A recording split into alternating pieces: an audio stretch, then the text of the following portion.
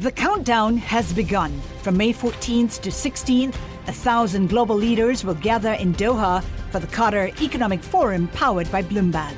Join heads of state, influential ministers, and leading CEOs to make new connections, gain unique insights, and uncover valuable opportunities in one of the world's most rapidly rising regions.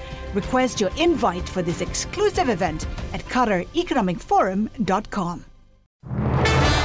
We can see that illuminated sign that marks the end of the journey. This vaccine will help us get past this pandemic once and for all. We need people to have faith that this vaccine is safe and that they should take it. The thing that's going to stop us from seeing the end of this pandemic are people going, oh, I'm not so sure. Hello, you're listening to Bloomberg Westminster, your daily guide to British politics. I'm Roger Hearing. And good afternoon, I'm Caroline Hepker. Now, Boris Johnson is expected to speak to his EU counterparts, Roger, this week amid the continuing row over COVID vaccine supplies. On Thursday, European leaders are going to discuss a ban on the Oxford-AstraZeneca vaccine from being exported to the UK. The Prime Minister is aiming to make his case, though, with those European leaders in one-on-one phone calls before that.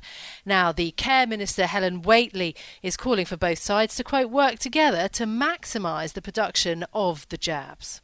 Ursula von der Leyen, the EU president, made the commitment to the Prime Minister that the EU wouldn't block companies from fulfilling their contractual obligations to supply vaccinations. And the EU must absolutely stand by that commitment.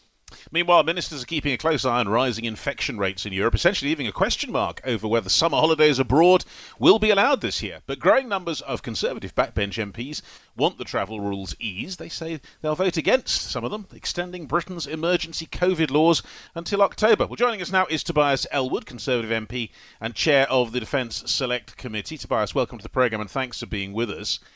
Let me first ask you about the whole vaccine export crisis, as it seems to be. I mean, it seems to many people this is a battle which neither side gains, really. No, nobody does. Well, there is a winner, and that's the pandemic, because we're not able to get on top of it, as we're able to do in this country. And what we see in the continent is sad on a couple of counts. Firstly is the bun fight that we're seeing between countries and indeed Britain. And secondly, people reluctant to actually take the vaccine. We have storages of up to 1 million in some countries that are not actually being distributed. So we need to get that message across. Take that vaccine so we can kill this pandemic. But more importantly, improve the coordination between countries. We do not want to see nationalism or protectionism in this way. What about when it comes to the broader issues, the extension of the restrictions, the COVID restrictions? Is there good reason now, given that we've vaccinated half the population, is there good reason to ease them more quickly now that, the vaccine rollout has gone well here? No, because that ties into your very first question.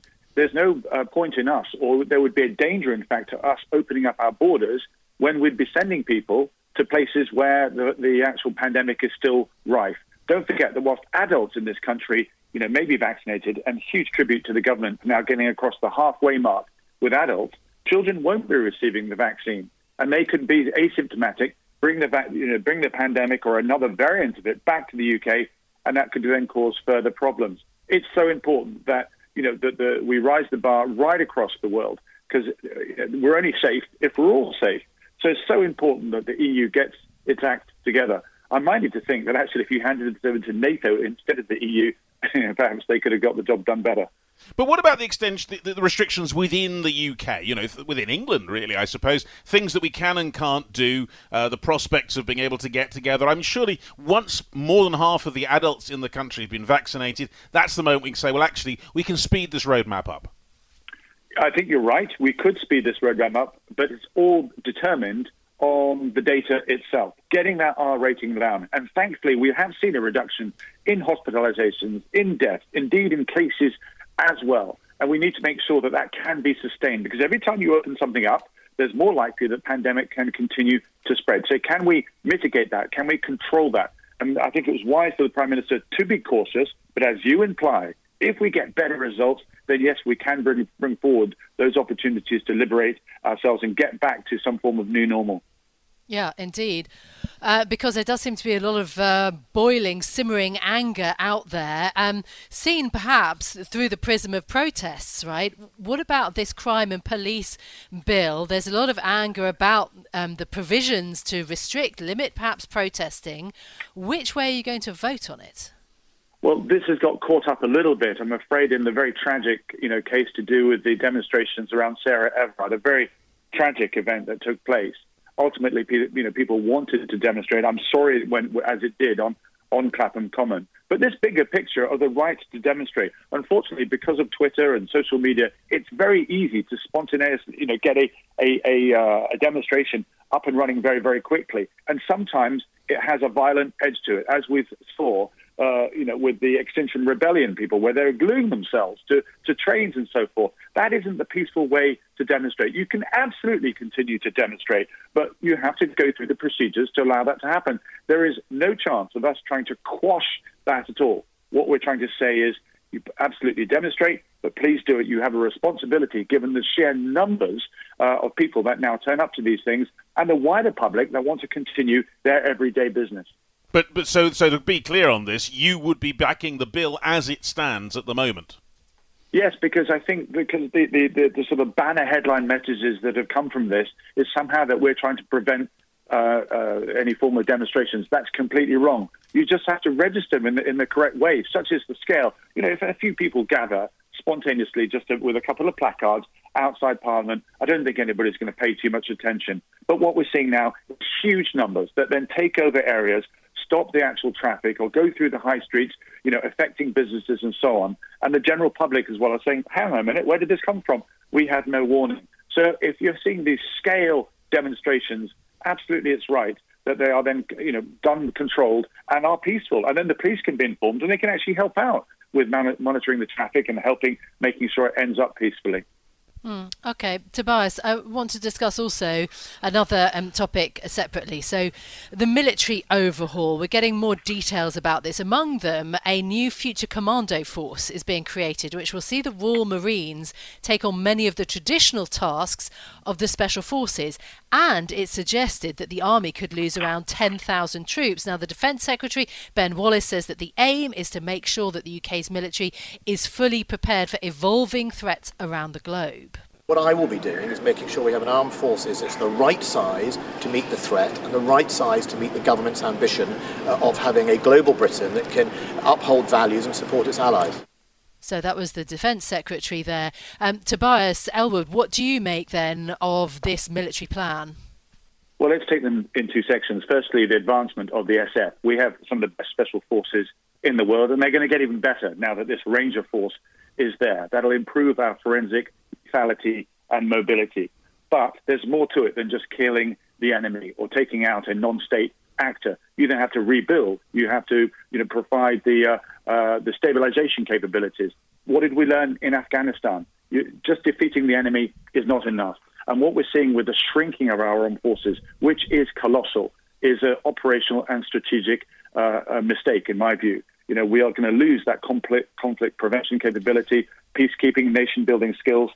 And when we lose that, we retract, we step away from that, it'll get filled either by other nations, such as China and Russia, that will have their very own agenda to pursue, or indeed, the vacuum is then filled by the enemy allowed to regroup. I think this is very, very dangerous, what we're going down here. I'm afraid it's all about money, because the dangers, as spelled out in the integrated review last week, are equating to the scale of the Cold War. Different, more complex, absolutely. But defense spending was 4% of GDP then. Today it's 2.2. We're in peacetime mode, but we're in constant conflict. We need to move to 3% if we're to have any effect whatsoever and keep our nation secure, which ultimately is the primary responsibility of any government. But Tobias, we had an expert on the programme last week, in fact, from the Royal United Services Institute, who said it's all very well having the numbers, having, the extra numbers, men on the ground to wave the flags, if you like. But unless they can actually achieve something with the kind of tech that competes with the likes of China and Russia, there's actually no point in that. And surely if we have a limited pie, we've got to spend a big chunk of that on the tech. Well, this is then where is a threat. I don't think China actually wants to go direct war with us.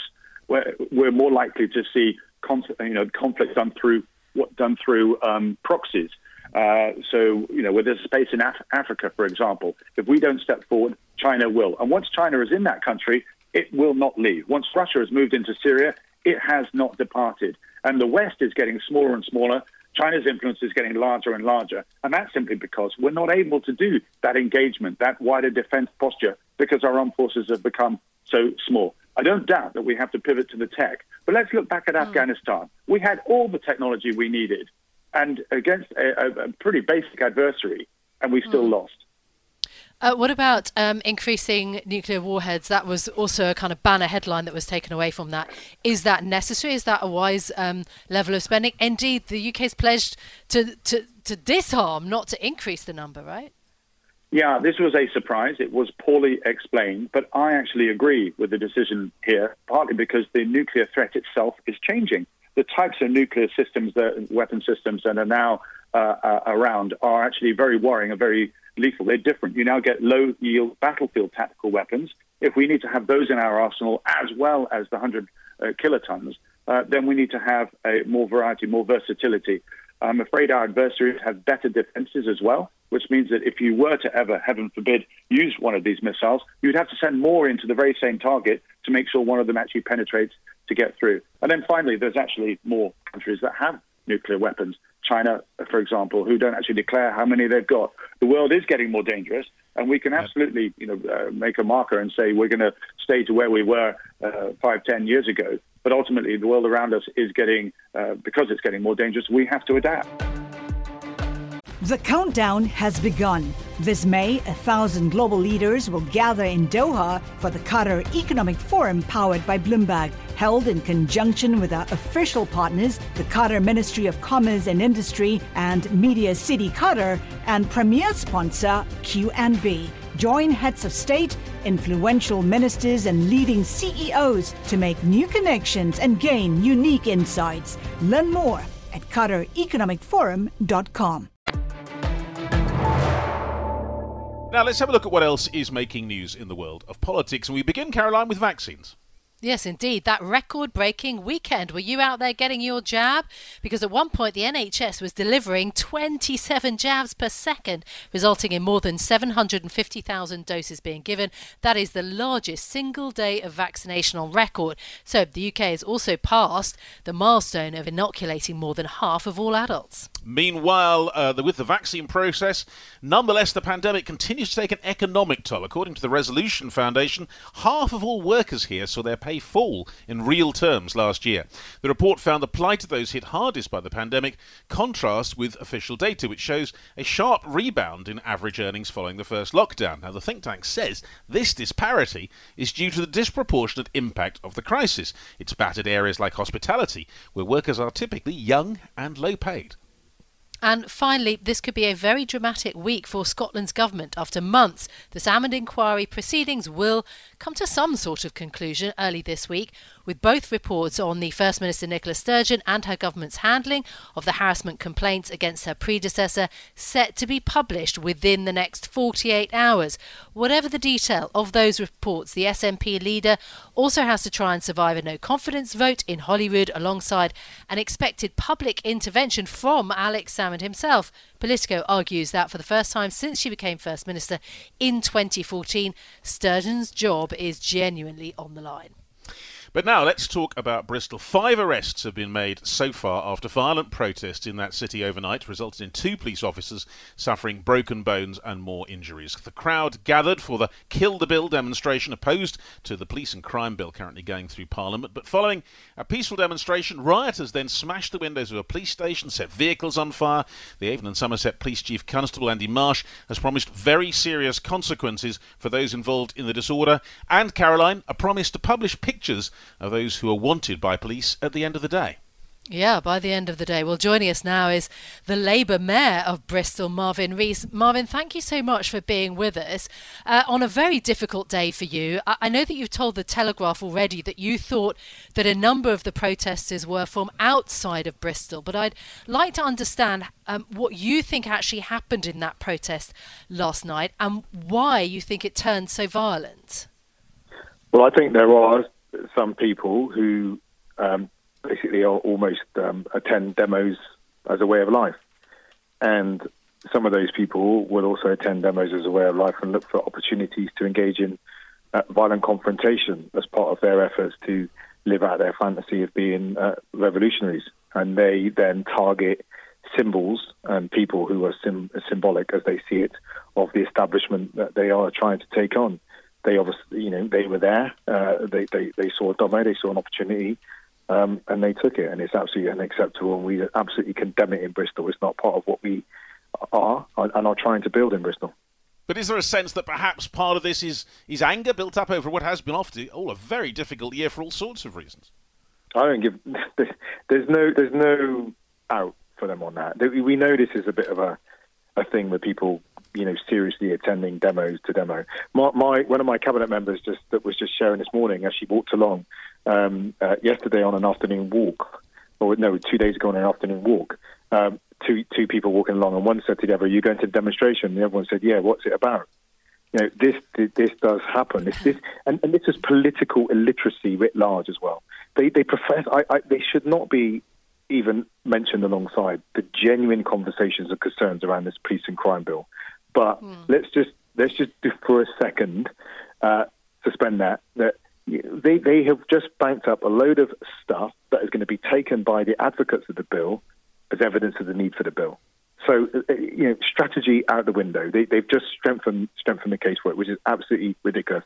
Secondly, in the city of Bristol, we're dealing with real issues: homelessness, mental health, domestic violence, child hunger, digital exclusion. These people did nothing to help us take on the very real challenges that Bristolians are facing right now. Yeah, it's a self-indulgent, selfish, self-centered act. Okay, that's quite dismissive then. I mean, there were surely elements of genuine protest there. And actually part of the reason that the protest is taking place against the police and crime bill is that it's marginalised communities that need that voice of protest the most.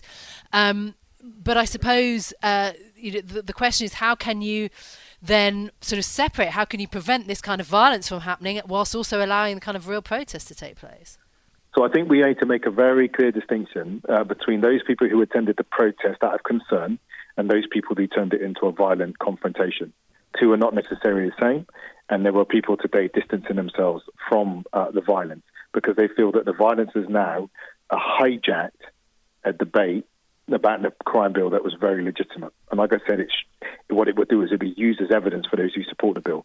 Secondly, in terms of the marginalised, I think there'll be an interesting piece of work to look at the demographic of those people who participated. I, both before being elected and while being elected, work with leaders from our Black and Asian communities in particular. When I say in particular, I mean who are really looking at those people who often get the rough end of the criminal justice system, and poor white communities around the city. We work very closely. They are not in touch. There is no connection between the everyday efforts to bring justice for our communities and those people who engaged in the activity, the violence that they brought to our city last night. So that's why I say it's selfish and self-centered. It was about them. It was about their fantasy of being revolutionaries that they are not. Had nothing to do with the everyday struggles of people in the city. Would you describe them, as Avon and Somerset Police Federation did, as a mob of animals? I mean, it sounds pretty inflammatory. Is that what you think? I understand why they would do that. I more accurately think that they are fantasists. There are people who run around trying to think that they're taking on the system when they are not. What they are doing is they are, indulging their privileged lifestyles to, run around going from demo to demo and look for violent conflict. Like I say, the test is, what have you done that helps me in Bristol meet the needs of the 25% of our children who live in income-deprived households, the 20% who are at risk of hunger, those many thousands of children are suffering from digital exclusion, those people getting off to poor starts in life that mean they're disproportionately likely to end up in mental health and criminal justice systems. There is no connection between what they did and our struggles in this city. Okay. Are Bristolians losing too many freedoms then? Where is the balance of rights when it comes to the pandemic versus sort of protests? I mean, that's it's not just the protests in Bristol, but there have been obviously many in London also. And there is that idea that the pandemic and now this crime bill is going to is essentially curtailing entirely protest. I think that's a very legitimate debate. But it is not the debate that those who come and brought violence to the city last night are a part of. I think they'll jump on many issues and look for conflict. I think the number of people around a Black Lives Matter rally last year, and listen, I'm a black man. I believe Black Lives Matter, and I think the statement needs to be made. It shouldn't have to be made, just like we shouldn't have to state that women should be safe on our streets. But that we're not, and it does need to be made. There are people who would come along to those events and look for their own selfish ends, to co-opt those events and take advantage of them and pursue their own fantasies. But there are debates around our freedoms. Of course there are, and that should always be live. But what they were doing last night was not part of that debate. Marvin, there'll be people who look at this, and they look at the Black Lives Matter protests last year, they look at the throwing of the statue into the harbour, they say, what is it with Bristol? I mean, why is it happening there? Is it down to people like yourself not really controlling and sorting out issues on the ground that it comes to this? No, I think that people may say that, but I think what we have in the city is a city that has a long history of debate. And actually, the way we've conducted ourselves over the last year has been a real source of pride, and I would say national and international envy. We've dealt with some very contentious issues, some points that could have easily turned into open conflict, because it's a complicated world, it's an unequal world, and there are frustrations, but we've come through them together without violent conflict on our streets. And when I spoke nationally, internationally, it's been a real source of pride. And people have said, well, how have you done that? These people came to our city last night and they robbed us of that. And that's unforgivable. So it's up for us to not allow our story to be hijacked by these role play revolutionaries. Look, protest is currently, unlawful at the moment because of the COVID restrictions. How are you and the Avon and Somerset Police now going to deal with any future process or gatherings in the city, which the local police force say are in a normal year, almost daily or certainly weekly? Well, you have to. One is there are tactical decisions to be made on the ground in very challenging circumstances, and the police have had it's been a ferociously difficult time for the police over the last year. They have to make health interventions. They're trying to maintain their relationships with the public for the future as well. So it's not just about what you do in any incident. It's about the legacy of that confrontation as well. And you see that in London last week, lots of damaged relationships that won't help police in the future. So you're thinking about the immediate, but you're thinking about the long term. Our point in the city is just to say that the points you're raising, we recognise them and we will raise them. So hopefully that's a bit of a valve. No one, the concerns being raised about this bill and about other aspects in city life that people might like to protest on, the city leadership recognises them. And by the way, when we're talking about poverty and marginalisation, I didn't see those stories in a Ken Loach film or read about them in a book. I lived them. So actually, in coming to political office, I come with that commitment to poverty, to tackling poverty. So, we want people to know that we take them seriously, so they don't have to go out. But if they do have to go out, if they do feel they need to go out, we need to work with people to try and avoid these violent confrontations. But where people are absolutely committed to the violent confrontation, then we have to take appropriate action. Bloomberg Westminster. Listen weekdays at noon on DAB Digital Radio in London.